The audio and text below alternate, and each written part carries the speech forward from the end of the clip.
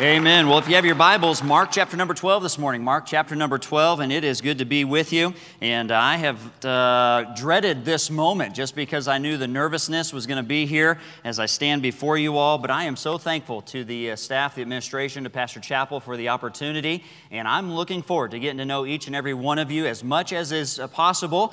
For some of you, my wife and I only get this semester, and that's it. And for others of you, we're already on a first-name basis because you visit the dean's office so much, but there's others of you that are still under the radar that we're looking forward to get to know, but we do appreciate the opportunity to be back at Lancaster Baptist Church and West Coast Baptist College, and I'm looking forward to what the Lord's laid on my heart. And so for the junior, senior men that are in my Sunday school class, you know how we do it. We just get right to it. And so that's what we're going to do this morning. And so Mark chapter number 12, you have your Bibles there, and we're going to look down at verse number 28. So Mark chapter number 12, starting in verse number 28. We'll read just a few verses here, have a quick word of prayer, and then I'll have you be seated.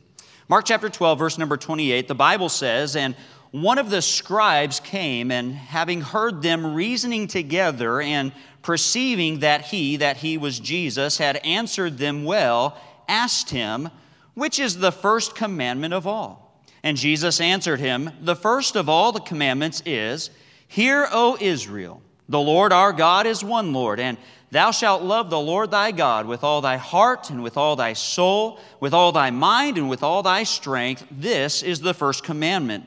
And the second is like, namely this, thou shalt love thy neighbor as thyself.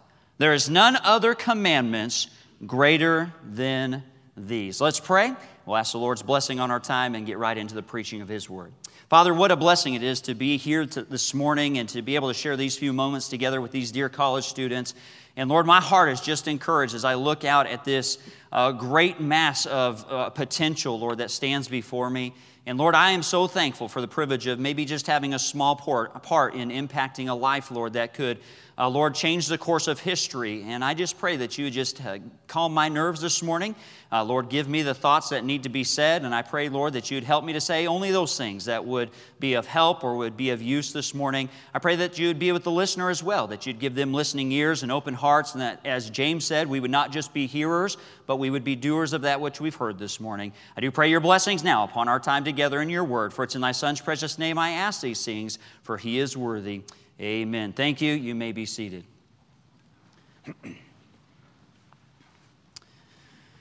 The headline simply read, "Who is the GOAT?"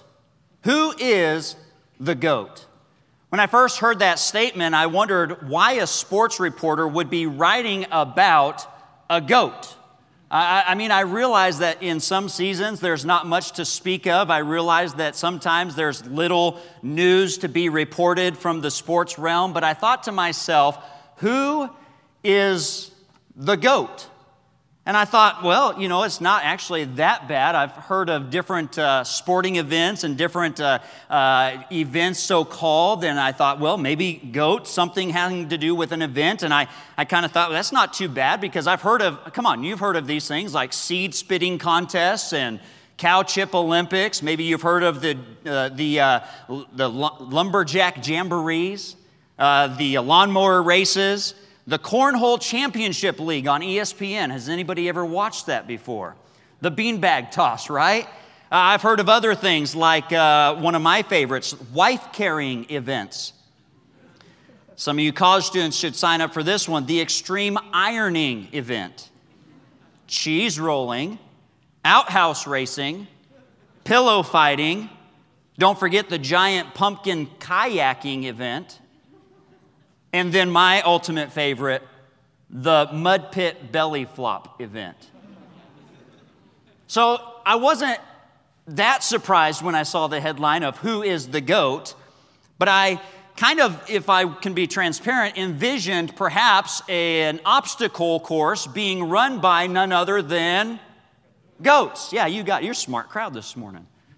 But that's not what the sports reporter was talking about. And for those of you that know where I'm going with this, I was myself pleasantly surprised several years ago to learn that GOAT was actually just the shortened way of saying the greatest of all time. Who is the greatest of all time? And it was really just kind of a debate between who was the greatest player in that particular sport at that particular time.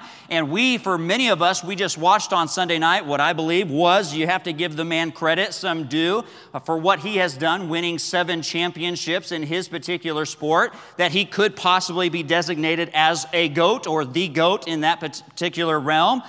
For those of you that are old like me, then I have a GOAT in professional basketball, and his initials do have a J in it, but it starts with an M and not an L. I'll let that one lay where it is. So who is the GOAT? Well, in our passage before us, I would like to point to a definitive answer that Jesus Christ gave in answer to who is or what is the GOAT or the greatest debate of all time.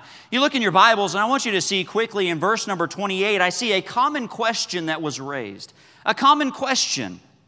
Our text before us speaks of a setting in which Jesus is teaching, and he is then approached by a Jewish law-teaching scribe who had a commonly debated question of the day. It'd be like us sitting out at the GA or around some of the tables and maybe asking some questions back and forth, and hearing the answers. This scribe, hearing the answers of Jesus, came and he said, "Hey, teacher, I've got a question for you."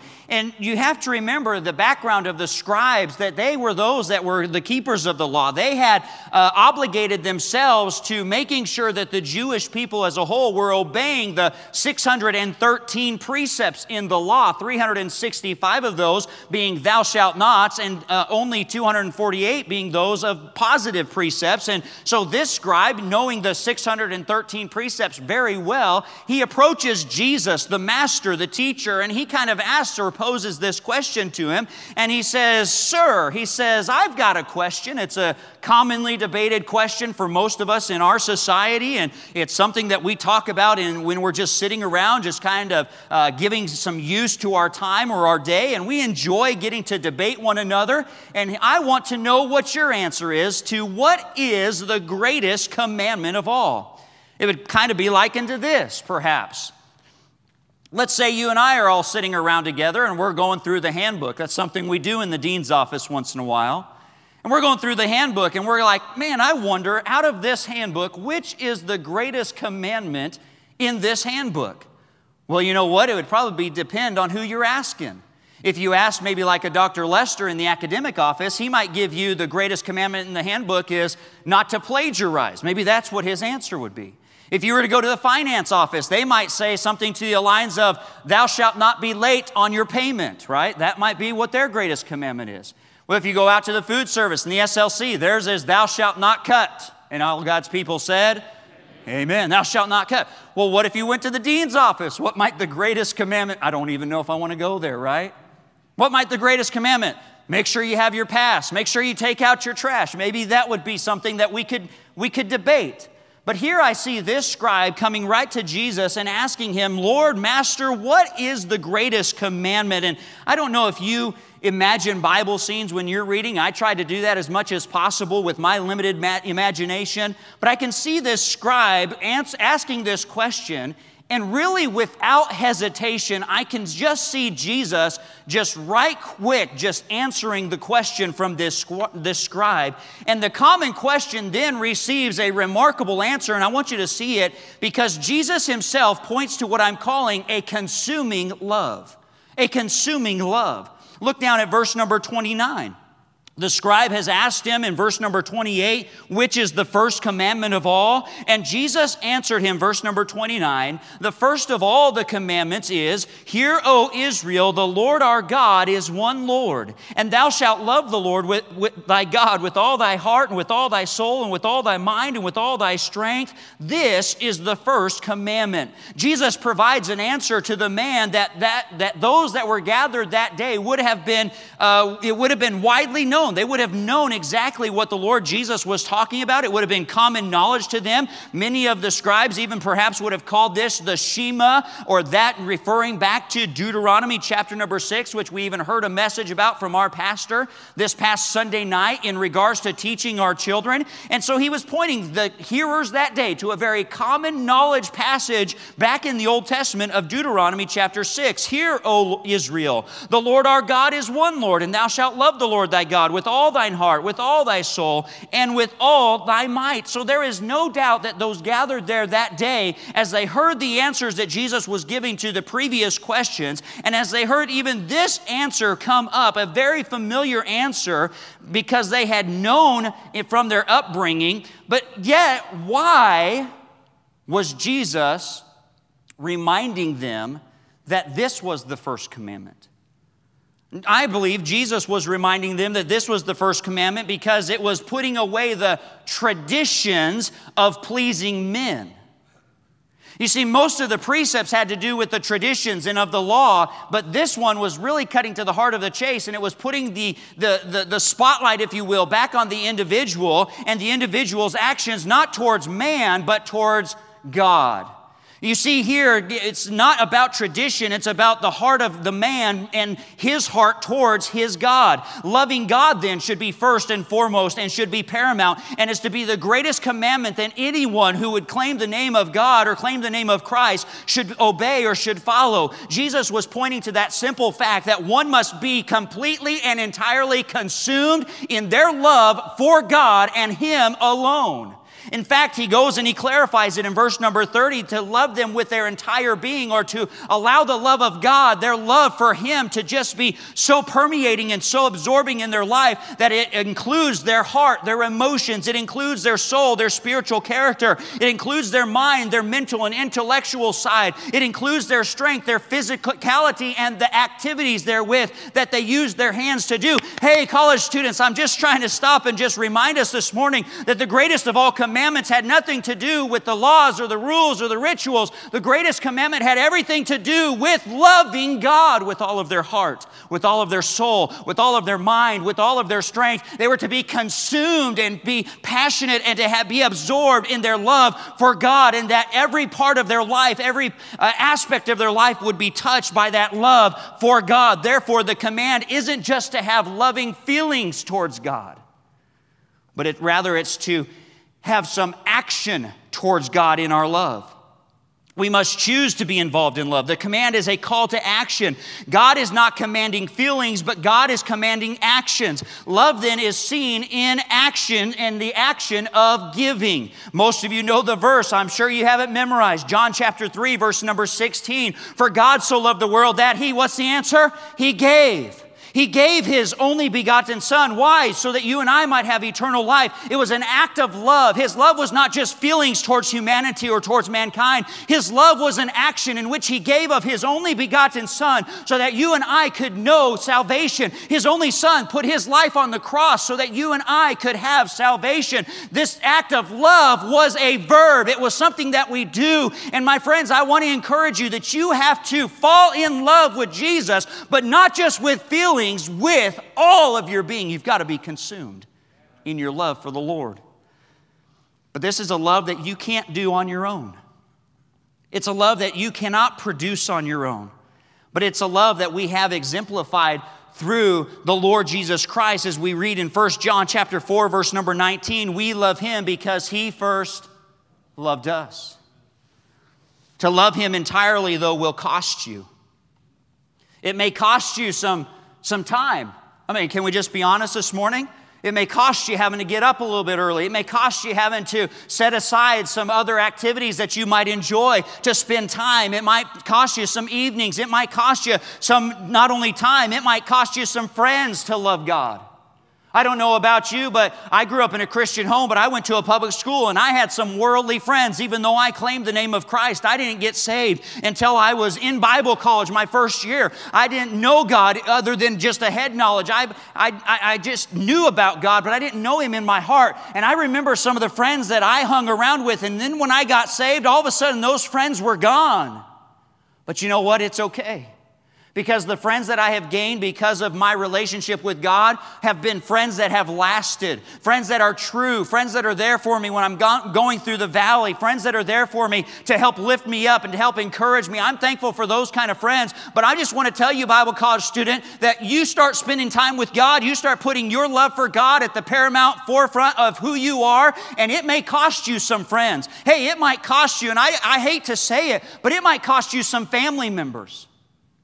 There might be some family members that walk away from you because they think all of a sudden you've joined a cult, or all of a sudden you've gotten really crazy, or your thinking is all messed up. It may cost you even some friends, and it might cost you some family members. Hey, loving God might cost you maybe a fortune. Some of you are smart. Some of you can make a lot of money. But choosing to love God and follow His will for your life, could there be anything greater? Though you may not have the biggest bank account compared to your high school friends, to know that God's blessing is upon your life, is that of not greater riches? But it might cost you some financial situations. It might cost you even some freedoms. Oh man, I am scared to think about the kind of nation that my little boy and my little girl are going to grow up in if we as a generation don't do something right now. Because I am starting to see even our freedoms here in America being taken away from those who claim the name of Christ. And I can't imagine what kind of nation we might see in 10 years from now if those of us who know God hide our light. And so it might cost you to love God. It might cost you some time. It might cost you some friends and family. It might cost you some finances. It might cost you some freedoms. It might even cost you your life itself. If you put God first, He might ask you to give your life for His cause. Luke chapter 9 reminds us in verse number 23 and 24, He said to them all, if any man will come after me, let him deny himself, take up his cross daily and follow me. For whosoever will save his life shall lose it, but whosoever will lose his life for my sake, the same shall find it. To live a life with a consuming love relationship with God is, for the Christian, the only way that you and I will ever experience the abundant life that Jesus would talk about in John chapter 15, as you abide in Him and He abides in you. But you have to have that love relationship. You have to allow it to absorb every single aspect of your life. You've got to let it consume you. You cannot compartmentalize your life. You can't say, well, I'm a Bible college student during this semester, but when I'm on break, I'm something totally different. No, you can't say I'm a Bible college student and I love God when I'm here, but I'm not when I'm over here at work. No, you've got to be who you are at all times and in all situations, because your love for God ought to consume who you are, and there ought to be a burning passion within you to show that love. You've got to be consumed.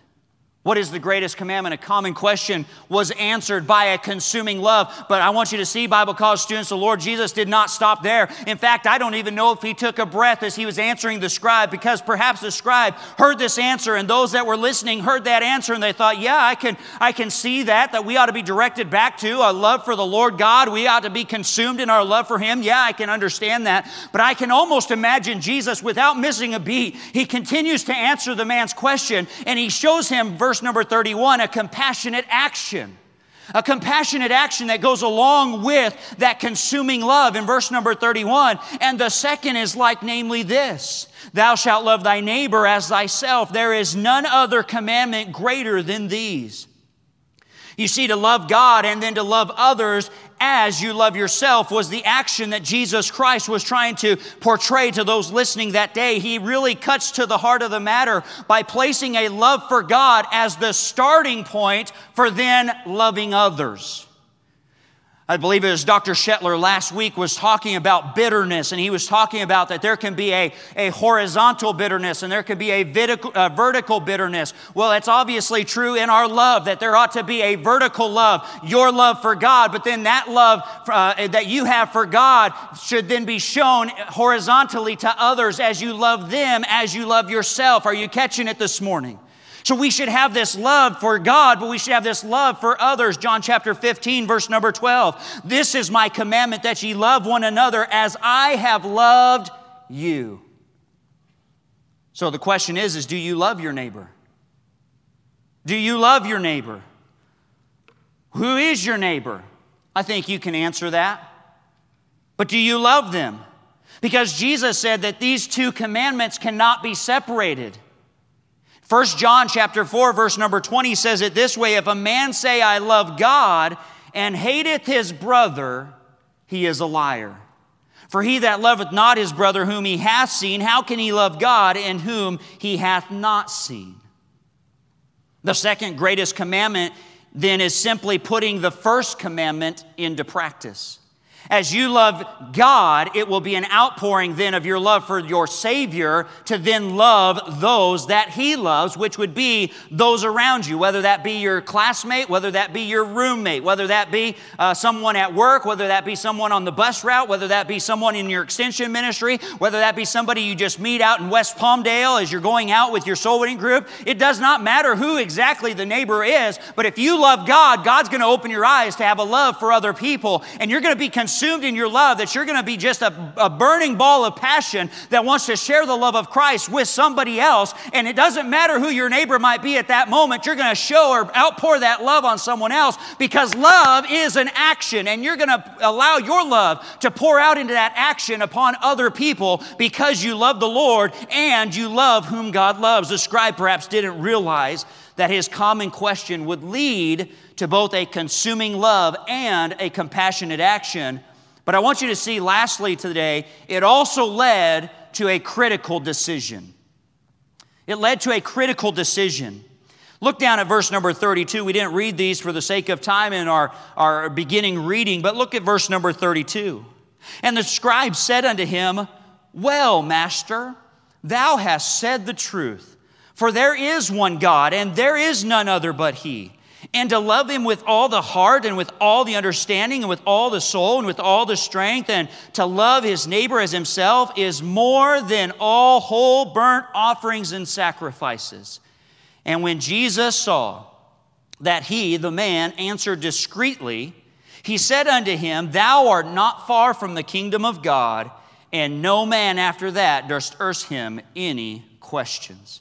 I see a critical decision because the scribe had just been given an answer that he was probably not expecting as he asked, what's the greatest? What is the greatest commandment of all out of the 613? And Jesus cuts right to the heart of it. And he says, you've got to have a love for God, and you've got to allow that to then help you to love others. And perhaps the scribe was not expecting that, but he could not argue with the answer that he was given. He could not debate what was given because it was the truth. And after repeating what Jesus had said to the man, which as a side note means that man was listening intently if he could respond back. And college student, I want to encourage you to have some listening skills like that when you're in the ministry, to be able to listen and to be able to respond back and to show that you care and have that concern for others. The man, though, in listening intently, he agreed that above all the ceremonial sacrifices, above all the traditional offerings, that the love for God and a love for others was most important. He agreed to that.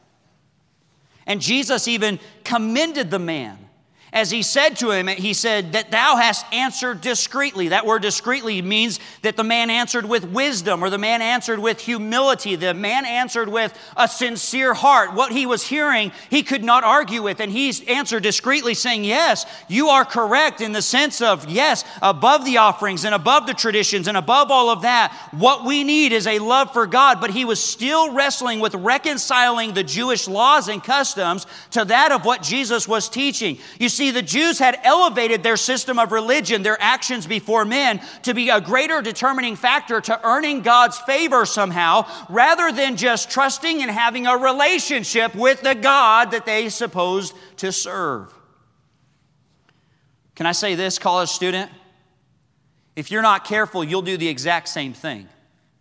You'll raise up standards, or you'll raise up religious practices. You'll raise up other actions that you think should be required or perhaps have been taught to you in your upbringing or whatever it might be. And you'll allow those religious actions or those systems of religious activity to be brought up to a level that before men to be the determining factor of a relationship before God. And yet that's not what Jesus is saying, because you and I, like in the Jews in Jesus' day, if we uphold the traditions and the expectations higher than we uphold the love for God and His Word, then we are in the wrong, and we are trying to do just as that scribe was trying to do. We are trying to elevate the traditions of man rather than a love for God. If you were in the junior, senior men's class last Sunday night or 2 Sunday nights ago, we talked about seek ye first the kingdom of God. We talked about putting God first in your priorities, putting God first in your life. And college student, if you come here and you learn discipline and you learn how to schedule your time and you learn how to do all that, but you leave without a love for God, then we have failed you. But it's not all on us. It's a personal decision. You personally have to choose to love God. Nobody can love God for you. Nobody can schedule your time for you to make you love God, but yet you're going to step into ministry one day, and you might know how to schedule things, and you might have all the answers in regards to your theology. You might have it all figured out, but if you don't walk with God and love Him, it's going to be very hard for you to love people. You've got the priorities out of balance. We know that we are to love God above all else, but will we do it? It's a critical decision that must be made by you and you alone. Will you be consumed entirely with loving God and with loving others, or will you allow religious practices to get in the way, such as this scribe and other Jews of Jesus' day were doing? Loving God then starts with knowing God. That starts with having a relationship with Him. I've been in college work long enough, I've been in ministry long enough to know, even in a setting like this, that there might be some that they profess Christ, but they don't possess Christ. I told you, I grew up in a Christian home. I went to Bible college. I traveled on a singing group before I got saved because I knew about God, but I didn't know God. And there might be someone in here that you don't have that relationship with God, and you can't know God in a love relationship if you don't know Him. It's just like a husband and a wife. They can't love each other if they don't know each other. They've got to spend time together. They've got to get to know each other. They've got to date each other and learn each other so that that love can grow. And the same is true for you. You've got to be around God, and you've got to spend time in God's Word. You've got to allow His relationship with you to blossom and to bloom so that you can have that love for Him and then that love for others. And so I ask you this question this morning, college student. Which is the greatest? Which is the GOAT? What the greatest of all times? And I believe the answer that Jesus gave the scribe that day was the answer you and I needed to hear this morning. And that is simply, the greatest of all is to put God first, to love Him with all of our being, and then to love others as we love ourselves. Jesus' answer was simple. Love God and love others. But the decision now is in your hands. Will you? Will you? With heads bowed and eyes closed this morning. What is the GOAT, the greatest of all time? Loving God and loving others. But it's going to be hard to love others if you don't love God. Maybe this morning you were challenged by the Word of God as that scribe was challenged. And as he listened intently, he realized I can't argue with that. Maybe this morning you can't argue with needing to have that love relationship with God as the preeminent part of your life each and every day. But I can't help but think maybe there's one or two here that maybe you've come to Bible college and like me, you've played games with God. This was by no means a salvation message or to get someone to doubt their faith, but I wonder if maybe today there's one here that doesn't know Jesus Christ as their personal Lord and Savior. They don't have that personal relationship, that personal love relationship with God, and they are struggling. I want to encourage you, you don't have to struggle anymore. But I don't know how God spoke to you this morning, but I am so encouraged that Jesus pointed us right back to the heart of the fact: loving God, loving others.